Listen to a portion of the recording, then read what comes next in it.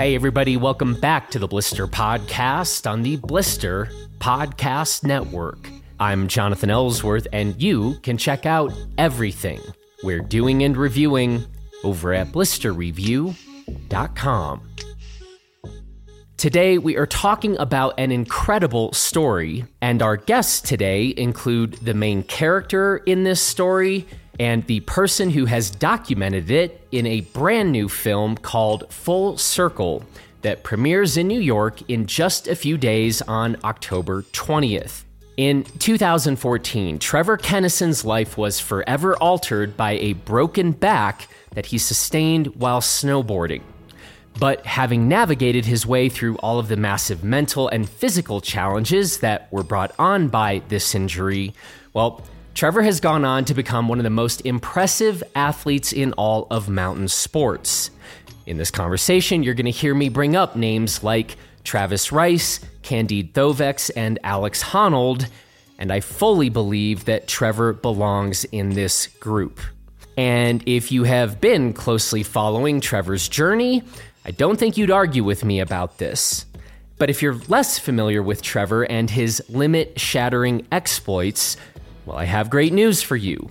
Josh Berman and his team at Level 1 Productions have produced an incredible film about Trevor called Full Circle, which makes the case, I think, for what I've just claimed, and it is also an unflinching examination of the challenges of life after spinal cord injury, as well as the real opportunities for growth that such a tragedy can present.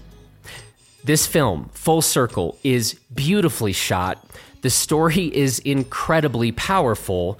What Trevor is doing in the mountains is completely mind-blowing, and I am excited to share with you my conversation with Trevor and Josh that took place right after I had finished watching Full Circle. And while you listen to our conversation, you should go to the website fullcirclefilm.co, where you can find screening dates for the film, watch the trailer, and get more information about the project. So we'll include a link to fullcirclefilm.co in the show notes of this episode. But wait, folks, there's more. Trevor and Josh are going to be coming to our home here in the Kennison Valley on Wednesday, November 1st for another Blister Speaker Series at Western Colorado University. So if you'd like to come meet Trevor and Josh and hear us dive into a number of topics that we don't touch on in this conversation, well, then come join us on Wednesday, November 1st at 7 p.m. at Western Colorado University in Kennison, Colorado. The event is free and open to the public, and I know it is going to be a good time. And now, let's get to the conversation that I had just a couple days ago with Trevor Kennison and Josh Berman. Here we go. Well, I am very happy to be joined here today with Trevor and Josh. Gentlemen, I just finished the new film, Full Circle, a little bit ago. And Josh, I'm going to blame you both for this. If I start crying during this conversation, because I just was crying during the end of this film, I'm going to be mad at both of you. And so help me try to keep it together during this thing. But I will start off by saying it really is a remarkable film. It really is a remarkable story. Trevor, you're a remarkable guy, and Josh, you and your team did a remarkable job sort of capturing this. And for all of those reasons, I am really happy to be talking with you both now about this new film, Full Circle. Thank you so much, Jonathan. First off, there is no shame in shedding tears during this film. I don't think that there's been a dry eye from anyone in the audience at any of our screenings, big or small. And I mean, that's not to say that's the goal, to make people cry, but it's to make people feel. I mean, I think that's one of the most important things that I was hoping to accomplish with this film, and really leave the viewers with something that's a feeling, a meaning, and hopefully a new look at not only disability but their own lives. Definitely a full circle of emotions, that's for sure. Full circle of emotions. as Josh was just sitting there saying, like, the point of the film is to help make people feel, it's pretty remarkable, right? Because Trevor, this is your story. Like, this is what's happened to you. But a remarkable piece in the film is everybody else's response to what, in fact, is kind of your situation. And let's just get into it. But I mean, one of the remarkable things in the film is Travis Rice, and like watching Travis respond to you, right? And it's like in my world, we're always looking at Travis as this person who's out there doing the impossible, right? But to very palpably see Travis having the wide-eyed look that all the rest of us have when he's about to go do something, but he's doing that with you. Without a doubt. That was an awesome moment.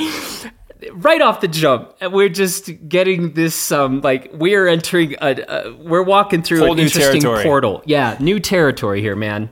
And if you just went down as the dude who had Travis Rice wigging out, that could be like the top line of the resume, just enough right there, you know? Travis is kind of speaking for everyone in the audience at that point. And moreover, I think, you know, he's speaking for me and you know, my filmmaking team, and that and well, so many other people too that just don't understand disability and the limitations or lack thereof of disability. And you know, I think the past 4 years have been so eye-opening for me in that I've never spent a considerable amount of time around somebody in a wheelchair or with a you know, significant spinal cord injury.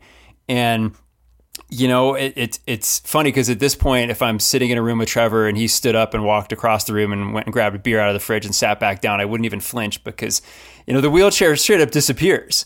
It becomes this thing in the background that you don't even notice because people like Trevor and, well, so many people that are able to just, you know, redefine what people think is possible. And I mean, that's certainly one of the, you know, things we speak to throughout the film, but that's what your comment about Travis makes me think of.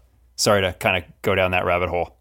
Trevor, we might actually let you talk here in a second, or we're just going to talk about you for an hour. No worries. But literally one of the things I was thinking about during the film, and that made a huge impact. And by the way, folks, that scene is in like the first 10 minutes of the film. There's still another like hour 30 to go of remarkable stuff happening. But in my little world, I mean, look, there are a number of remarkable athletes, you know, in mountain sports, right? But I tend to think that kind of at a kind of apex level, you have a Travis Rice in snowboarding, there's a Candide Thovex in skiing, right? That kind of, they're two individuals that kind of consistently blow our minds. And honestly, and I'm like, and there's Trevor. I think that's actually my sort of triumvirate at the moment, you know? And to talk about what Josh just said about disability, like, you're doing things and you've been doing things that are so kind of mind-bending that's the company I sort of put this in, right? When I'm watching Travis do something, when I'm watching Candide and some of the things that you've been doing, and I guess that's just what we're talking about, sort of captured on camera on snow, right? There's other layers to this too. I don't know. I'm going to stop talking now. Trevor, when we're saying these things, how does this hit you? No, I appreciate the kind words for sure. It means a lot. And, you know, you going back to saying, you know, this is a story about me. It's definitely a story about me. And then same thing with parallels with Barry Corbett. And, you know, this movie and what Josh Berman and Level One crew have done is incredible. Just putting both the stories together. And, you know, yeah, I put it all out there, but at the same time, it's incredible to see how much bigger this movie really is in the spinal cord injury community and just in life, in everyone's life. So many people can relate to it. And, yeah, I guess it's really, really, really cool to see this come full circle for sure. Josh, I'm not going to lie. when it sort of became apparent that we were going to be talking a lot about Barry Corbett in this film, my reaction was no. I don't want this. Like, there's enough going on with Trevor's story that can we just keep the focus there? And I swear to you that, like, I don't know exactly when, but let's say maybe by the halfway point of the film, and certainly by the end, I would fight people that would remove the Barry part of the story, because we all know Corbett's Kular. But man, I honestly knew almost nothing beyond that. And what a remarkable person, what a remarkable story. And in terms of, Trevor, to what you just said about how expansive this all gets, at first I was like, no, I want to know more about Trevor in this journey. And I do think that bringing these two remarkable people's stories together is, in fact, like, it is part of what blows this up and makes it so big. Josh, talk a little bit about that decision. Yeah, well, I'm glad that's your takeaway, because bringing Barry into the mix and sharing his story and weaving it in with Trevor's, the goal was certainly to elevate the film and elevate Trevor's story in a way that would speak to more people, that would make it a more global story that people could understand, and certainly to take it outside of the skiing community and outside of the traditional model and expectation of ski films, which is not what this is. It's not a ski film. But I'll mention that when we started this project, Trevor originally came to me with the idea of doing a 5 to 10 minute web short about returning to the site of his accident. He came to me with this proposal, and I mean, I was sold instantly. Not only, it was Trevor, just an awesome human with a great smile and an incredible laugh, but the idea of going back to a place that represents so much trauma in doing something special. And I'll mention that even at that point, Trevor was just starting to learn how to do a backflip, and he wanted to do a backflip at the site of his accident. And what's really interesting for me is that Trevor is an able-bodied snowboarder. He was not a skier pre-injury. He was a snowboarder, but as an able-bodied snowboarder, had never done a backflip. So this not only represented this taking something back from a place that had taken so much from him, but really this concept of growth, about doing more post-accident and post-injury than he'd accomplished as an able-bodied person, which I thought was so cool. And that was really just at the beginning of the story. That doesn't even take us to where things ultimately went. But I was sold on this as a concept and of doing something with Trevor, and I instantly started to think bigger picture, that there's more meat on the bone, that just based on Trevor's life story and Trevor's personality and his charisma, it's like, this deserves more than to be a 5-10 minute piece that's just going to end up on YouTube. So what can we do? And I started to imagine it being a full feature film about Trevor. And we had no idea about Barry. I too, having spent a lifetime in the ski industry, am very familiar with Corbett's Couloir and even the name Barry Corbett, but my knowledge and understanding of who he was kind of ended there. And I had no idea what was left for us to uncover. And, certainly as soon as we learned about who Barry was and everything that he accomplished, and, it just turned this whole film concept upside down. And I felt very strongly that the stories needed to be intertwined, if you will. And I will say though that up until the very end of the editing process, it was still a challenge and a question to be answered for my team and I, and whether or not this even worked, because Trevor alone has an awesome story. Barry has a crazy story, and I'll mention that we had to cut a lot from both of their storylines to make these things fit in a 100-minute profile, but. We would ask ourselves a question like, is this film better off trying to squish these two things together? And, we could have screwed it up horribly. Like there were a lot of opportunities for us to completely blow it. And, but for the fact that I've got a super talented team that, worked their butts off with me for years to kind of like meld these things. I think at the end of the day, it's very successful, and you can watch it now and be like, oh, of course, this makes perfect sense that these two things bounce back and forth and they fit together. But to get there was kind of crazy. And I think one thing, I turn this back around to Trevor really quick, because I feel like, and you could speak to this as candidly as you want to, that Trevor, there are probably some points where you're like, okay, why the hell is this Barry Corbett guy going to be involved in my story, and what are you guys doing? I kind of thought that maybe early on in the process that was a question that needed to be answered, and I think that you probably didn't know exactly what we were doing until we screened the film in the office here for you probably 14 months ago, and we played a probably 120 minute version of the film, which is even longer than where we're at today. And it was all, I don't know, speak to that experience, Trev. Yeah, no, it was incredible to see.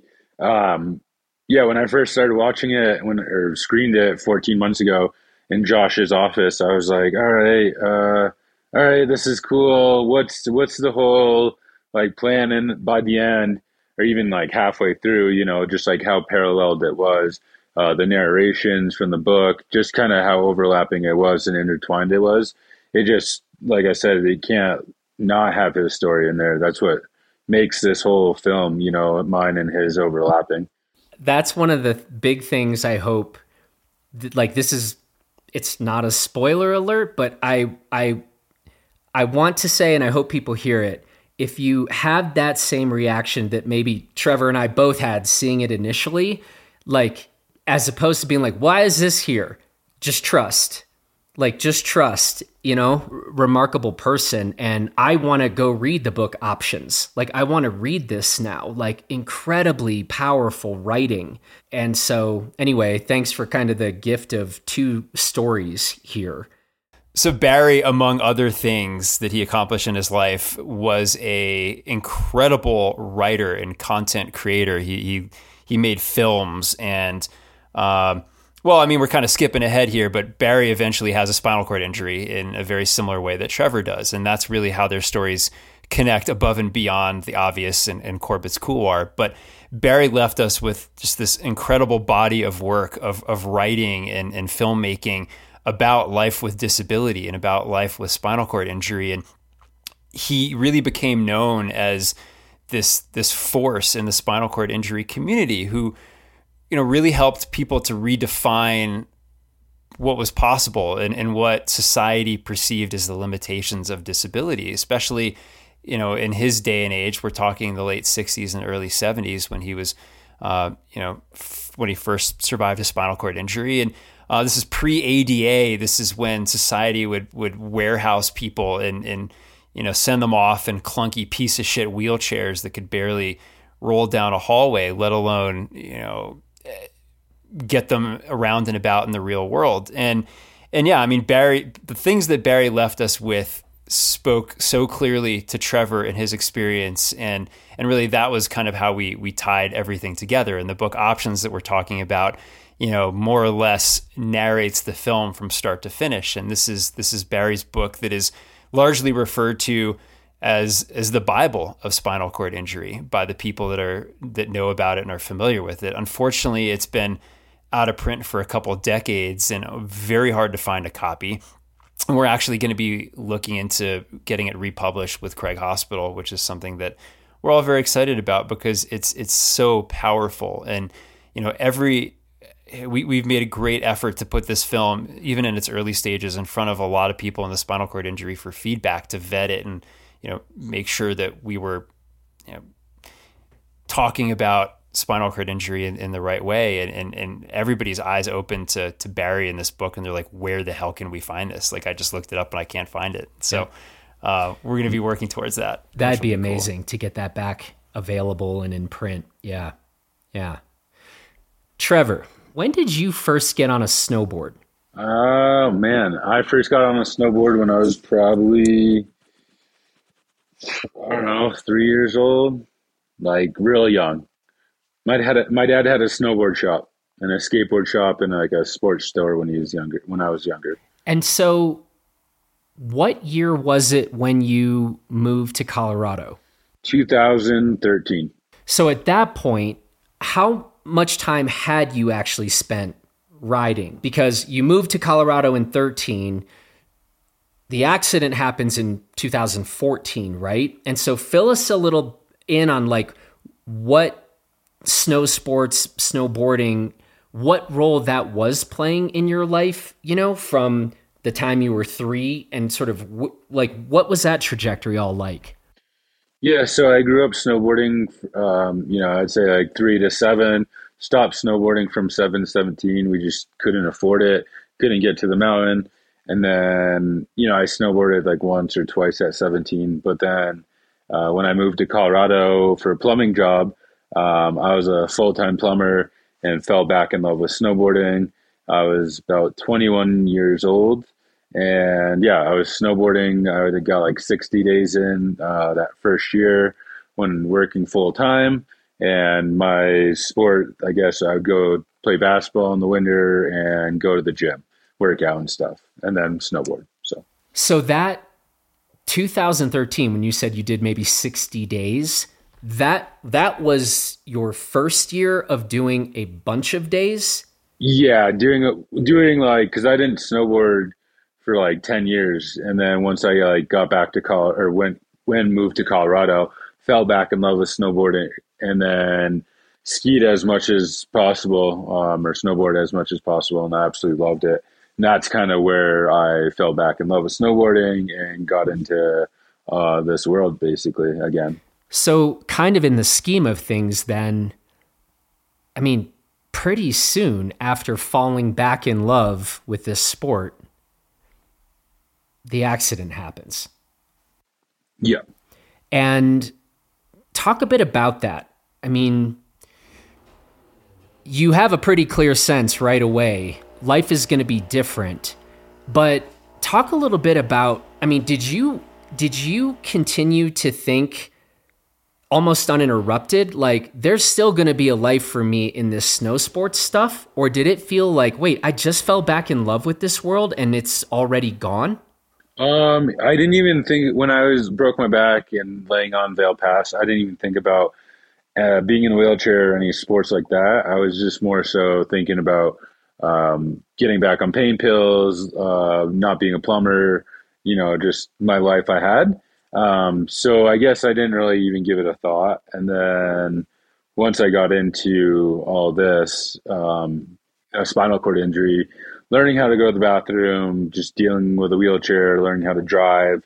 That was just like whole different battle. But I didn't even think about like any sports or being in a wheelchair or having a spinal cord injury. It was more so like, oh man, I can't do, I guess, snowboarding or you play basketball or be a plumber and just do the things I used to do. Yeah. So some way more fundamental stuff than like, am I going to be able to strap into a board? Yeah. I guess it was more so just, the day-to-day fun stuff that I love doing, even snowboarding included into that. And then I would say, right in the hospital, I started I knew you could do a bunch of sports and all this stuff, but for me, I just didn't care about snowboarding or getting back on snow.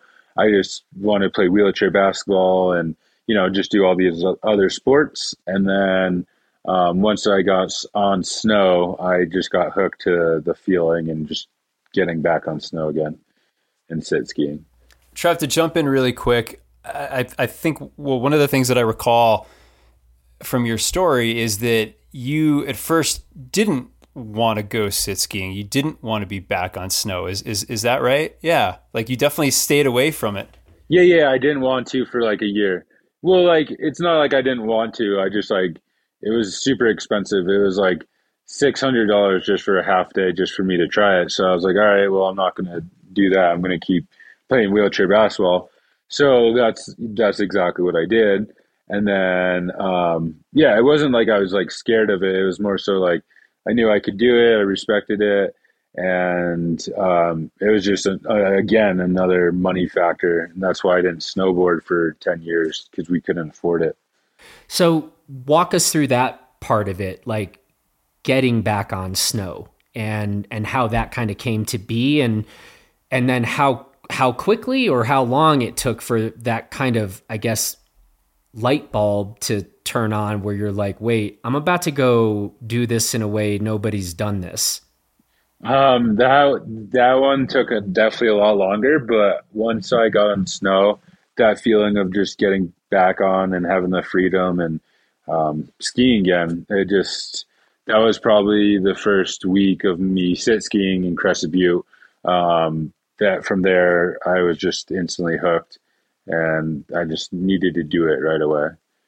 And then all the other stuff, uh, I have no clue. I'd say like 4 years into it, just slowly you watching these amazing people, like you said, Candide and Travis. It's just like, all right, well, why can I do it in my sport? So kind of tried to do that. Tried to. Mission accomplished.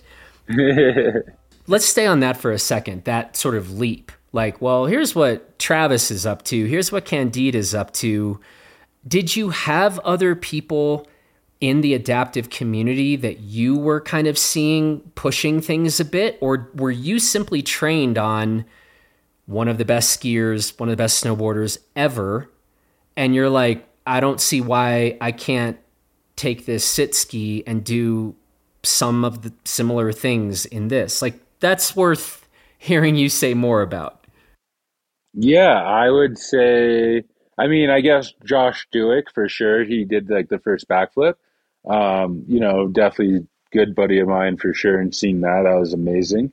But I guess more so just seeing, um, able-bodied people and taking like that from, all right, how can this come to this sport? So another thing I wanted to ask you about, and I would be, after you talk, I'd be curious to hear Josh on this to get his perspective. But one of the things watching the film that I kept finding myself thinking about was just motivation, your motivation for some of this stuff, right? And I guess I wondered how much that motivation or the motivating factors for you have actually changed over the years or stayed kind of the same.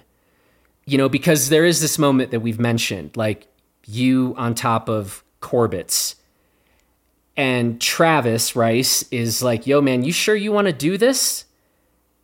And we're able to see somebody that is like locked in, like this is happening.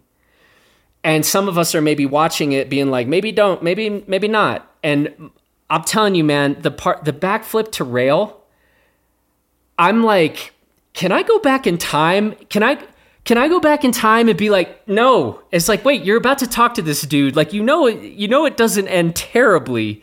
I'm just wondering about some of these moments where maybe some of the rest of us are like, this looks like a real bad idea. And, at some of these moments you admit to nervousness, but you're like, this is the program and this is what's happening now, folks. And all that is a very long-winded way of asking, like, the motivation to pull some of this off from you. Are you cognizant of that? Are you like, yeah, it used to be this and it's still the same? Or that has actually shifted a bit over the last 8 or 9 years? Yeah. I mean, for instance, like with Travis, if a lot of people would say like, oh, you probably shouldn't do that. That's pretty crazy. But like you said, when you're locked in and understand and you do that calculated risk and you visualize it, and do all these things that you do for your program to, have success. I guess for me, it was just kind of, like taking that motivation too and just being locked in. And then, yeah, definitely my motivation has changed for sure of, doing crazy stuff. But at the same time, it's, just being very smart about it. And, cause there are a lot of stuff that I want to continue to keep doing. Like, the rail to rail backflip was just incredible. But at the same time, it was just, I was focused, and this is something I've been dreaming about doing for so long. And yeah, there's some stuff for me that like I'm like, nope, I'm all set to do. There's I'm going to let it be. But at the same time, everything's a progression. And for me, that's, I think, a huge part of, the movie and just of like my life and just how I take progression of, my career and just different steps of throughout how I ski in the mountain too, for sure. Josh, as somebody who's had a kind of front row seat to a lot of this and also been present for some of these conversations where it's like, dude, you sure you feeling this today? Or, maybe like we really want to do this. How would you describe sort of Trevor's approach to this stuff? There's a lot to unpack here. First off, I would say that risks were significantly more mitigated than the casual viewer of the film would think. I feel as though a lot of people will look at some of the things that Trevor has done or tried and just been like, that's crazy. That's not safe. That's reckless. That's whatever. And I can appreciate that perspective, but from actually having been there from the inception of a lot of these goals and ideas and seeing them through with Trevor, we worked so hard to make things as safe as humanly possible. And I mean, there's risk in everything you do in snow sports. I mean, that's not debatable, but I will say that we put so much time, energy, and effort into ensuring Trevor's safety to the best of our ability. And I'll say that, having been a filmmaker in skiing and snow sports for 25 years at this point, I'm relatively conservative. I've heard of so many other filmmakers who push athletes to do things for the camera, for the shot. And I'll say that to the contrary, I'll often pull people off of the ledge, so to speak, and put a stop to things that I don't think are entirely safe. And, this project with Trevor certainly, pushed the limits of that in some ways, and certainly things that I was, borderline uncomfortable with. But, again, we took even more steps than I would typically take in ensuring safety to the best of our ability. And I will say the rail-to-rail backflip, that was the one time that I was most freaked out in the entire 4 years of traveling and working with Trevor and shooting some absolutely wild things. That was, we actually kind of lean into it a little bit in the scene itself where you see Devin Kearns, who's the manager at Winter Park, actually marking where Trevor's landing with spray paint. I mean, there's a very calculated approach that we were taking to figuring out where Trevor is landing, where we're going to put this rail. And we actually had a much like more in-depth kind of safety protocol or planning protocol in place where after Trevor landed in the same spot, however many times, we were going to spray paint something that was the shape of the rail and have Trevor line that up and land on that. And then we're actually going to dig the rail in to the same elevation as the ground and then kind of unbury the rail. So there was not this additional factor of height elevation that Trevor had to think about. I said, put it in. Put it in. Yeah, exactly. But Trevor ends up landing one really good backflip off of the rail, just onto the ground. And he's like, I'm good. I'm ready. Let's do this. And, I'm saying to myself, well, we're literally skipping a half dozen of the most important steps that are, I think, going to be necessary here. But at a certain point when an athlete seems so confident and so committed as Trevor was at that point, he just had this look in his eye. And your job as the filmmaker becomes to support that and not question it. And it's hard to do that because, I love Trevor. I care about him. He's one of my closest friends in the world, and I don't want to see him get hurt, and certainly not for some stupid shot. There are other goals that we could go out and accomplish, but in this case, he just pretty much had the eye of the tiger, and it's like, put me in. I'm going to do this thing. And lo and behold, we sink the rail in and Trevor lines it up, and it was one and done. He tried it once and just laced it perfectly. And, I'll say at this point too, like props to the film team, because when you have something that only happens one time, the pressure is on the camera operators collectively to like really get it done. And our drone operator, Johnny Durst, who's one of the best in the business, absolutely laces this incredible FPV shot coming through the trees out of nowhere and just like paints this unreal perspective of what Trevor did. And yeah. And then Trevor watched the shot on video review, asked if he should do it again and land higher on the rail. And we all said no. Because I was ready at that point. I was so nervous, but like looking back at it, I can't believe I actually, attempted that. Yeah. The rail to rail. Like it's just mind boggling in general, just to think about it, and then just to think about I'm doing it sitting down. It's really nuts. But I'm glad I don't have to do it again. But at that moment, I was so ready to go back up and do it again. I was like, all right, tell me now, because my adrenaline's going. I'm really pumped. Like I'll go again. I know what I need to do, but holy moly. I'll mention really quick that, we talk about Travis Rice and Candide, pushing the boundaries of what people are doing in skiing and snowboarding. And, for a lot of these things that Trevor did, including that rail-to-rail feature, we had a support crew of some super talented, high-level pro skiers out there with us.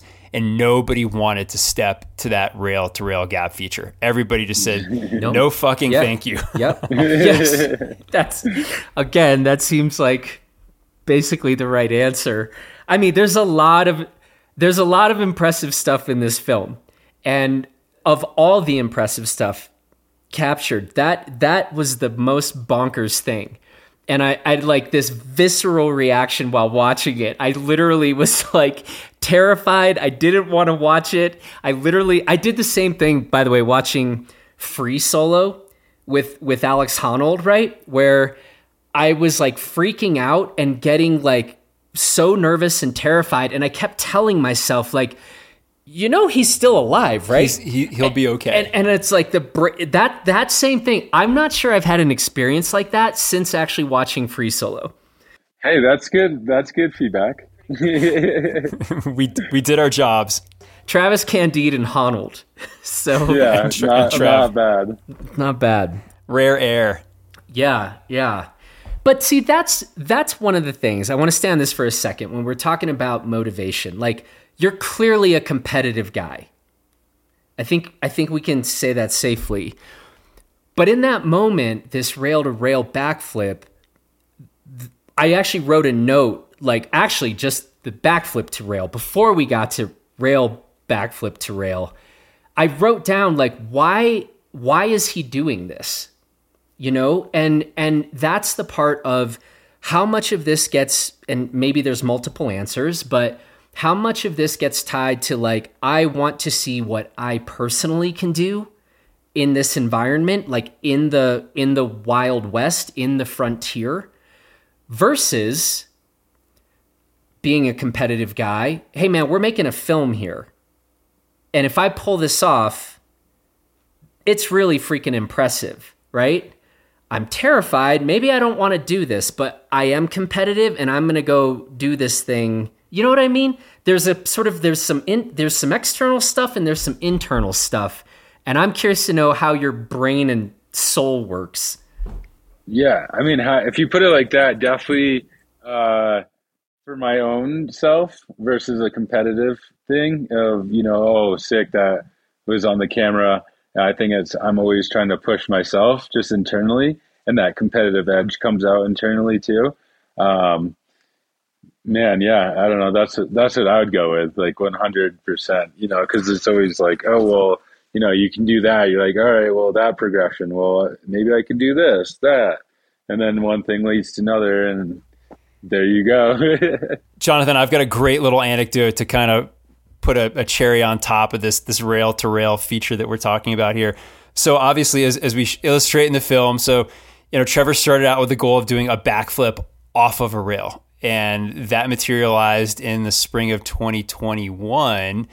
And he also wanted to do a backflip onto a box. That was the other goal, and it just really wasn't working out so well. And just in terms of the logistics and lining it up properly. And, I first said to him, I said, Trev, every time you do a backflip off a rail, you're landing in the exact same spot because you're effectively coming off of this 4-inch wide takeoff point with roughly the same speed every time. So like, call me crazy here, but if we're just trying to get you to land in a spot, what if you put the box on the landing? And he looked at me and he was like, that's great. Winter Park said, no, we're not going to do this. And then the weather came in and it was in the middle of May, so it didn't happen. And we came back in 2022. But when Trevor and Devin Kearns and I were up in the Winter Park rail yard kind of scoping features and trying to figure out which box we were going to put on the landing for this eventual feature, we're looking at these boxes that are like 18 inches wide or something like that. And that's kind of how I always envisioned this thing. And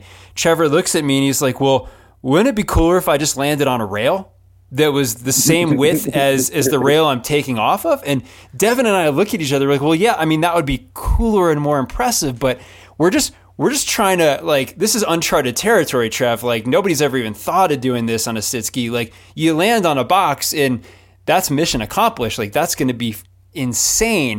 And he's like, I think I want to do it onto a 4-inch wide rail. So, I mean, you talk about, the motivation and like, again, the world would react the same way if you had an 18-inch wide box in the landing and landed on that. But I mean, Trevor just presumably for himself, from where I was sitting, just wanted to up the ante and do something that was even more proper, if you will. And I mean, that's, one of the many things that blew my mind, but there was an easier way out. And Trevor's like, no, thanks. I really want to just shoot for the moon here. And that just goes to show that, determination and just if you have belief in yourself, you literally can accomplish a lot of things.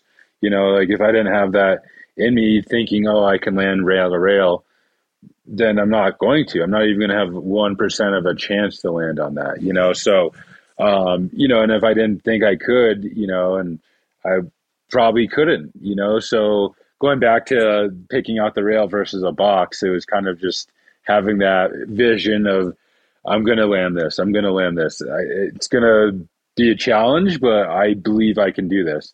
And without the belief, there's no way I could have done it. I mean, we're getting kind of geeky here talking about some park rat stuff, but another story that's really in this same vein that I think is really a lot more easily digestible, especially for listeners at home. So this isn't really much of a spoiler alert because it's already online and it's in the movie trailer. But yes, Trevor eventually at the end of the film goes back to the site of his accident and does the world's first ever sit ski double backflip and stomps the hell out of it. But what is not in the film, because we didn't have time to tell this story, but if you are watching the film, you'll see that there's another bomb hole that's a little bit 10 feet, 5 feet to the right of where Trevor actually lands.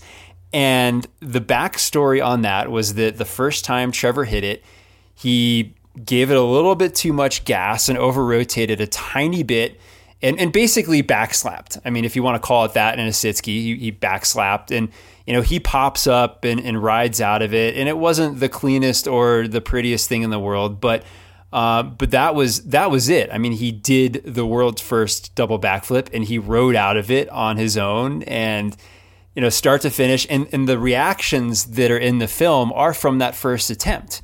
I mean, everybody is celebrating because that was why we went there. That was what Trevor sought out to do. And he got it. It wasn't perfect, but he got it, and it was enough. But Trevor and I did a little video review at the bottom, and he looks at me and he's like, I can do it better than that.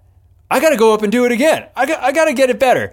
And what we don't show in the film, because it just would have felt really out of place, is Trevor's just sheer confidence going into the jump on that second attempt, where he literally goes flying by the lock-off camera angle at the top. And looks at it. Yeah, goes, watch this, baby! And just like this 100% confidence, I got it. I know what changes I need to make to adjust for what I did a little bit wrong last time, and I'm going to make those changes. And sure enough, he did it. And just stomped the hell out of it, and that's when I started crying and just completely lost it. And I will say, I mean, that happened in February of 2020. So really, at the very outset of this project, before we shot any of the other crazy action that comes later.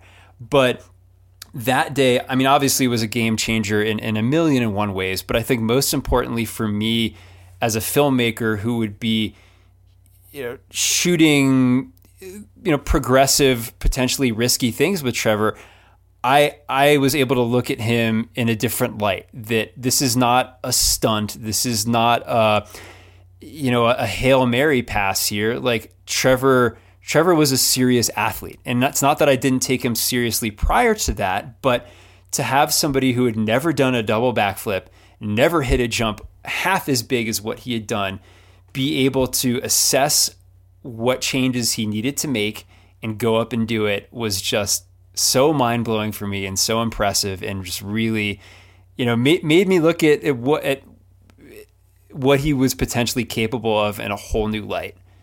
And if that had gone down any other way, I love you, bro. I love you too, man.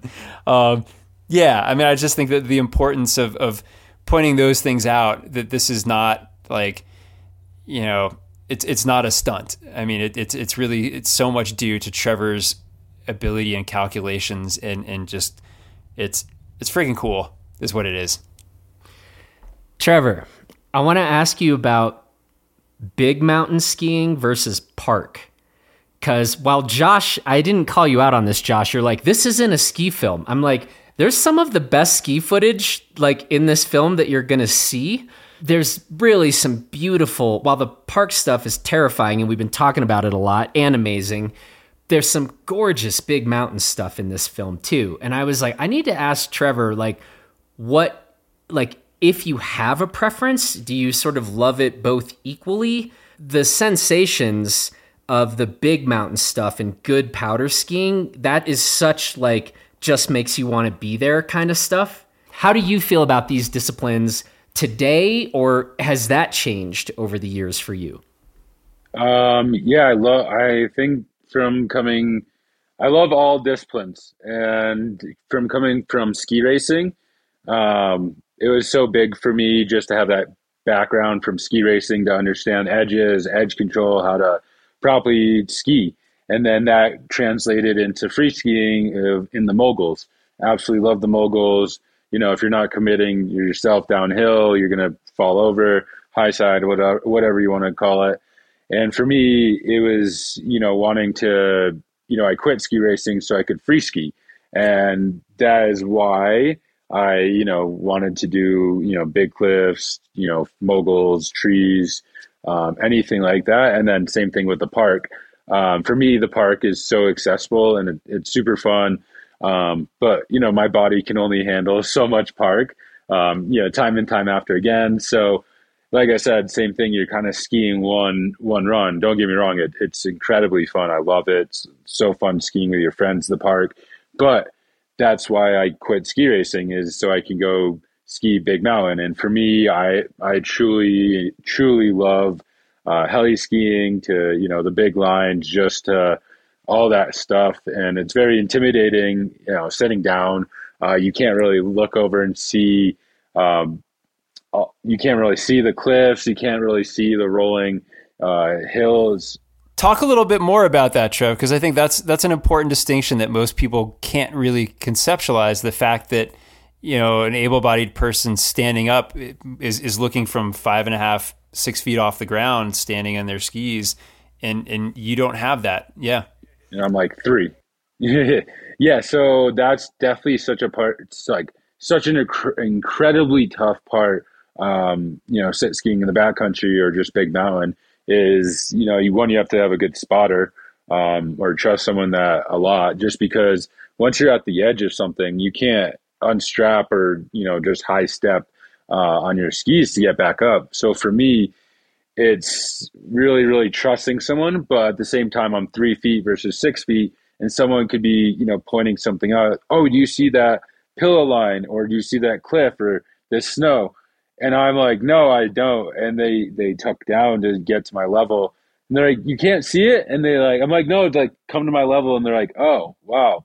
And then they have to get a little bit closer to the edge. And at that point, you need speed to, compromise for, say, if it's a flatter, not flatter takeoff, but, you need speed so you don't nosedive the front of your sit ski straight into the cliff. So, you need all these things to line up. So for me, that is by far the toughest and most challenging thing. And for me, there's some stuff that I might not be able to do in life, and that's totally a-okay. I'll leave that to other people, but there's so much that I can still do in the backcountry and heli skiing and all that. It's one of the lines in the film, right? And actually, I believe this was Mayor Mitchell. Yes, yeah, former Crested Butte mayor, right? There maybe used to be, before his own injury, there used to be 10,000 things I can do. Now maybe there's 9,000. Most of us only do like 2,000 things. Of those things, yeah. It's such a great line. It's the truth, though, It's all like, life is like perspective, just kind of how you look at it. It's all perspective. I like that, Trev. That's so true. On that note, let's talk about your perspective. The film does what feels like a very candid job talking about some of those early days and early months after the injury for you, and there were bouts of depression, and there were concerns about the kind of medications you might need to be on, use, potential to abuse those, and the rest. In terms of I think one of the really cool things about the snow sports world and the broader, maybe we'll call it mountain sports world, is I think we are having a lot more conversations about mental health these days than we used to. For you, do things feel fairly even for you? Is it still a bit of a roller coaster for you? What's life like these days? Yeah, I feel like for anyone, life is a roller coaster. Obviously you want balance in your life, but everyone goes through ups and downs. It's life. I don't care who you are. Everyone goes and struggles through mental stuff. Even if you can see it physically, like my injury is physical. Yeah, you see it, but in the movie I say, there's so much more that you can't see. And that goes for so many more people in this world. So, I think mental health is so important. And, like I said, I don't care if you're on top of the world, on your bottom, everyone can just go through mental stuff, blink of an eye. So I think it's super important to talk about. And, that's why I want to be as real as possible to help people. This movie's super relatable, but unrelatable in a lot of ways. Yeah, people might not be walking. Like in a wheelchair, but they're walking, but we're still in someone's shoes. So stuff like that. So. Yeah. Well, to jump in really quick, this is, again, not a ski film. And I think to Trevor's credit, he took so many steps to make it about, the realities of living with a life-changing injury. And, we talk about all the crazy, quote unquote, crazy things that Trevor has done in his sit ski, and just the wherewithal and the bravery, for lack of a better way to say it, to do those things. I think Trevor was even more brave in his willingness to share his life and share details of what he's been through and what he goes through. And, because he was so willing to put it all out there and let us as filmmakers capture and reiterate these aspects of his life, that's really what, changes the scope of what the film is about. And, just to give you some props, Trev, the bravery that was involved in that and really still impresses the hell out of me. And I think opens a lot of viewers' eyes. Yeah, I agree with everything Josh just said, but I also am still thinking about Trevor's comment that, like you said, the people who are on top of the world, like on top of the world in like whatever scare quotes or something. I think that is one of the things we've learned. Not everybody has identical struggles. We don't need to get into a competition of my struggles are a 34 on a scale of 100, but everybody actually, And in that regard, it is interesting in a way that like the openness to share, I think it's one of the great elements of the film, is to break down some of the things that maybe, you're thinking, oh yeah, right, that is also a factor that Trevor or other people that have had spinal injuries, they also are dealing with that issue and that. And yet I think it is a positive thing in life that more of us are just understanding the different elements and struggles and realities among kind of everybody's walk of life. And by no means are we there. We have not arrived, right? But I do think it's a process. And I do think, though, if we can continue on that road, I'm gonna get real dorky here for a second, but the Stoics, like the Greco-Roman Stoics, they sort of used to talk about this expansion of our sphere of ethical consideration. And I think that is something that, to kind of adapt that a little bit, like for us to better understand or even realize we don't understand everything that's going on, right? With a person that we just met or somebody we've known for years. Probably the better we all get at that, the more understanding, empathetic, and the rest. That's the kind of communities or world we might be able to build. And you only have to look at the news to see that we got a whole lot of work to do on that front. I think that this is, among other things, this film functions as another excellent education piece, right? To push to that direction. It's funny. I mean, that, wasn't one of our goals at the outset, but certainly became one. And Roy Tuscany, who's the founder of High Fives and certainly a really good friend of both Trevor and I, is featured in the film. After he first saw it, his biggest takeaway that he shared with me, he said, people have spent their entire lives being told to look away from disability, to look away from people in a wheelchair because they don't understand it. And he said, my hope is that this film lets people know that it is okay to look at somebody in a wheelchair. In fact, look at them and know that they are just as much a person as anybody else. And, say hi to them, interact with them. They're no different than you or I. And that was his immediate reaction. And, I'd like to think that is a response that people can have. Here at Blister, we tend to dork out about gear quite a bit. And I would love to hear you talk a little bit about some of your gear, and maybe we can start with, the sit ski itself, right? I think I was thinking this watching the film, and then somebody actually says it in the film, like sit skis weren't exactly designed to be optimized for doing things like double backflips.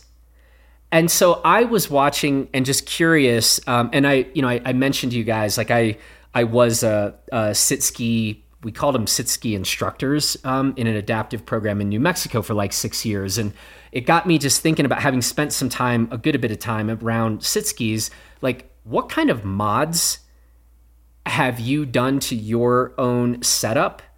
And I was like, I don't know. It wouldn't surprise me if Trevor's like, I do nothing different. I just go figure it out and send it.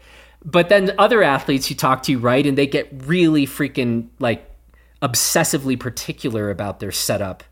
So I'd love to know where you are on that spectrum, the like, whatever, just give me something I'm going to go send, versus the like super obsessive tinkerer, and then talk a bit about your setup. Yeah, so to start out for my whole setup, I haven't really like tinkered with it too much. I was one of those guys that you get what you get and you go out there and make use of it. I started like collapsing like the foot plates. So I have stronger foot plates on my sit ski. The past year I switched shocks, so I'm in a better, more responsive, stiffer shock. The same spring, but different shock. So you have way more settings, high, low speed, compression, rebound. And then let's see. And then I busted through like a handful of buckets, the plastic buckets. So been working with Aspen Seating to work on some buckets and stuff like that. So shout out to them. They're awesome. But let's see. And then oh yeah, and then shout out to Vocal Skis. I've been on Vocal Skis for the past 4 or 5 years, 4 years, something like that. They're awesome, and I have a race plate, and then I put that straight down onto my 121 Revolt, and then I put I put a race plate down, and then from there I put a race binding down. So I have a 24 DIN binding, and I crank it all the way up to stop, and then I clip in, and then I have a pin and a block, or a block and a pin. So you put the block in, and then you pin it, and you don't want to come out. For sit skiing, it's the opposite of able body skiing. So for when you're able body skiing and you eject, you want both your skis to come off so you don't hurt your knee. For me, or anyone that's sit skiing, you want that thing to stay on, because if that thing comes off, you tomahawk, and it's just a scary sight. So that's a little bit about my equipment. Dude, that was great. 24 DIN. How many times have you blown out of your ski is the question. I've done it a handful of times.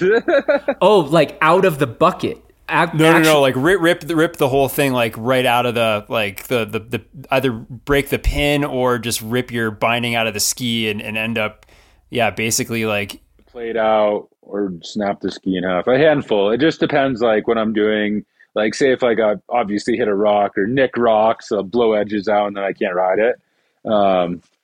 So definitely a handful, but definitely a handful. Well, dude, in the film, we see a few times, right? That ski is going a different direction, right? I mean, there is some force and violence on some of these landings, right? But I love your 24 DIN. You can kind of roll into any bar and do the whole, like, what's your DIN? And you're basically winning. You're winning all of the, for all the big mountain skiers. Yeah, you're winning that one. My brother-in-law holds this poster up. It says, "What's your DINs at, bro?" And then it's just funny because, like, he knows he was the one that, like, helped me start first to sit ski and was with me the whole time, all that good stuff. And so obviously he knows how high my DINs were, and like just seeing that shirt or the poster is so freaking funny, man. Yeah, wasn't he in the Finnish Crawl at X Games with that poster? Yeah, he was. One of the other things I did want to ask you about was landings.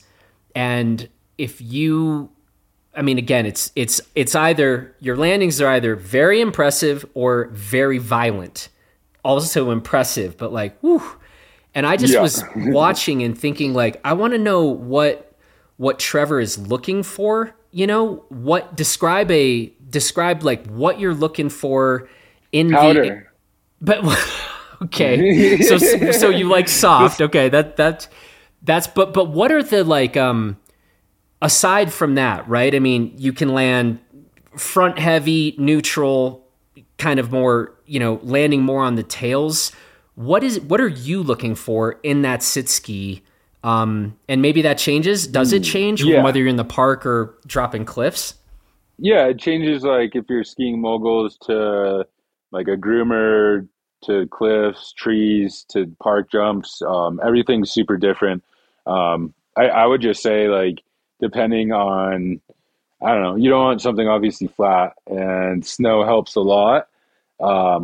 It honestly just depends the condition. That's what I would say, but definitely snow or spring type conditions where it's, softer to land on. But in some cases there are, say like I do want like a firmer landing if I'm trying to go like really big and deep and fast, in the sense of like, I don't want that like double bounce, for say in the park, I might want that softness and stuff just in case. It kind of just depends, I would say. But in terms of setting down, are you always like be forward, or like what are the like no-nos for you when you're actually looking to touch down? We're kind of regardless of or maybe it's probably still dependent on the conditions, but. Yeah, it just all depends. But, same thing as able-bodied skiing. You don't want to be too far forward. You don't want to be too far back. There's just like a happy medium. And then coming off of jumps or depending what you're hitting, just definitely popping the shoulders and hips forward and getting over your skis and having that center of balance. That's what I would say. Piece of cake. Yeah, got it. Well, listen, I don't want to take up, the entirety of your day today. There's a lot more stuff to talk about and cover, and also some good news. We are all actually going to be getting together in person on November 1st for our Blister Speaker Series at Western Colorado University. And so that's going to be a very cool opportunity to get together in person and to explore a lot of other things that we haven't touched on yet here today. So that event, by the way, will be open to the public, free event. I think our plan is that we're going to watch the first 10 minutes of the film, which are pretty remarkable 10 minutes. Then everybody's going to probably boo us off the stage because they're just going to want to watch the whole rest of the thing, but we'll do our best to fight them off. But I'm happier to let you guys go now because I know we're going to be able to pick this conversation back up. But till then, let's talk a bit more about where people can find the film and rollouts and premieres and that kind of stuff. Yeah, so super exciting news. We are lining up for a theatrical release of the film, which is pretty rare in 2023 for independent documentary to actually end up in theaters. So we couldn't be more excited about that. We're kicking things off in New York City on the 20th of October, followed by Denver, our hometown, and then LA on the 27th, a week later. And then we'll be in upwards of 100 markets across the US and Canada throughout the rest of the fall. So lots of screenings. There will inevitably be one near almost everybody in the snow sports, winter sports community that they'll be able to get to. So what we're telling people is to go to the film website, fullcirclefilm.co. And there they'll actually be able to watch the trailer. You can learn more about Trevor and his story, a little bit more about Barry and his story, and just the film in general. And then obviously you can check and see when and where screenings are going to be showing up in and around your area.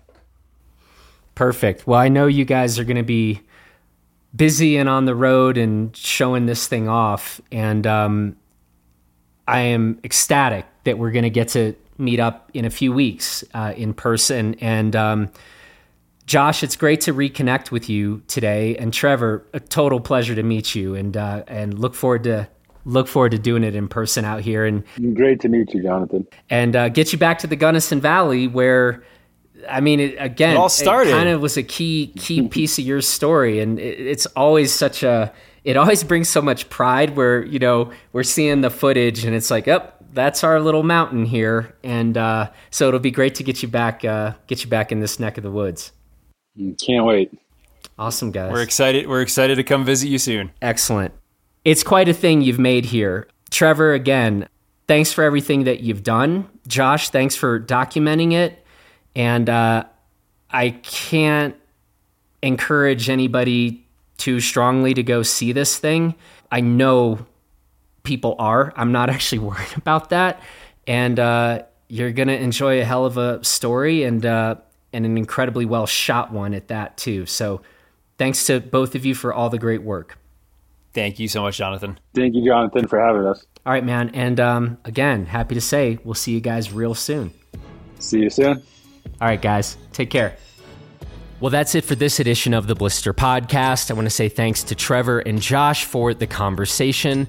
Thanks to Taylor Ahern for producing this episode. And folks, don't forget to come join us for our next Blister Speaker Series starring Trevor and Josh. That will be Wednesday, November 1st at 7 p.m. at Western Colorado University. The event is open to the public and it is a free event. So come join us. We're actually going to watch the opening of Full Circle, which is incredible. And I think it's going to be a fantastic evening. So hope to see you there. and we will talk to you again real soon.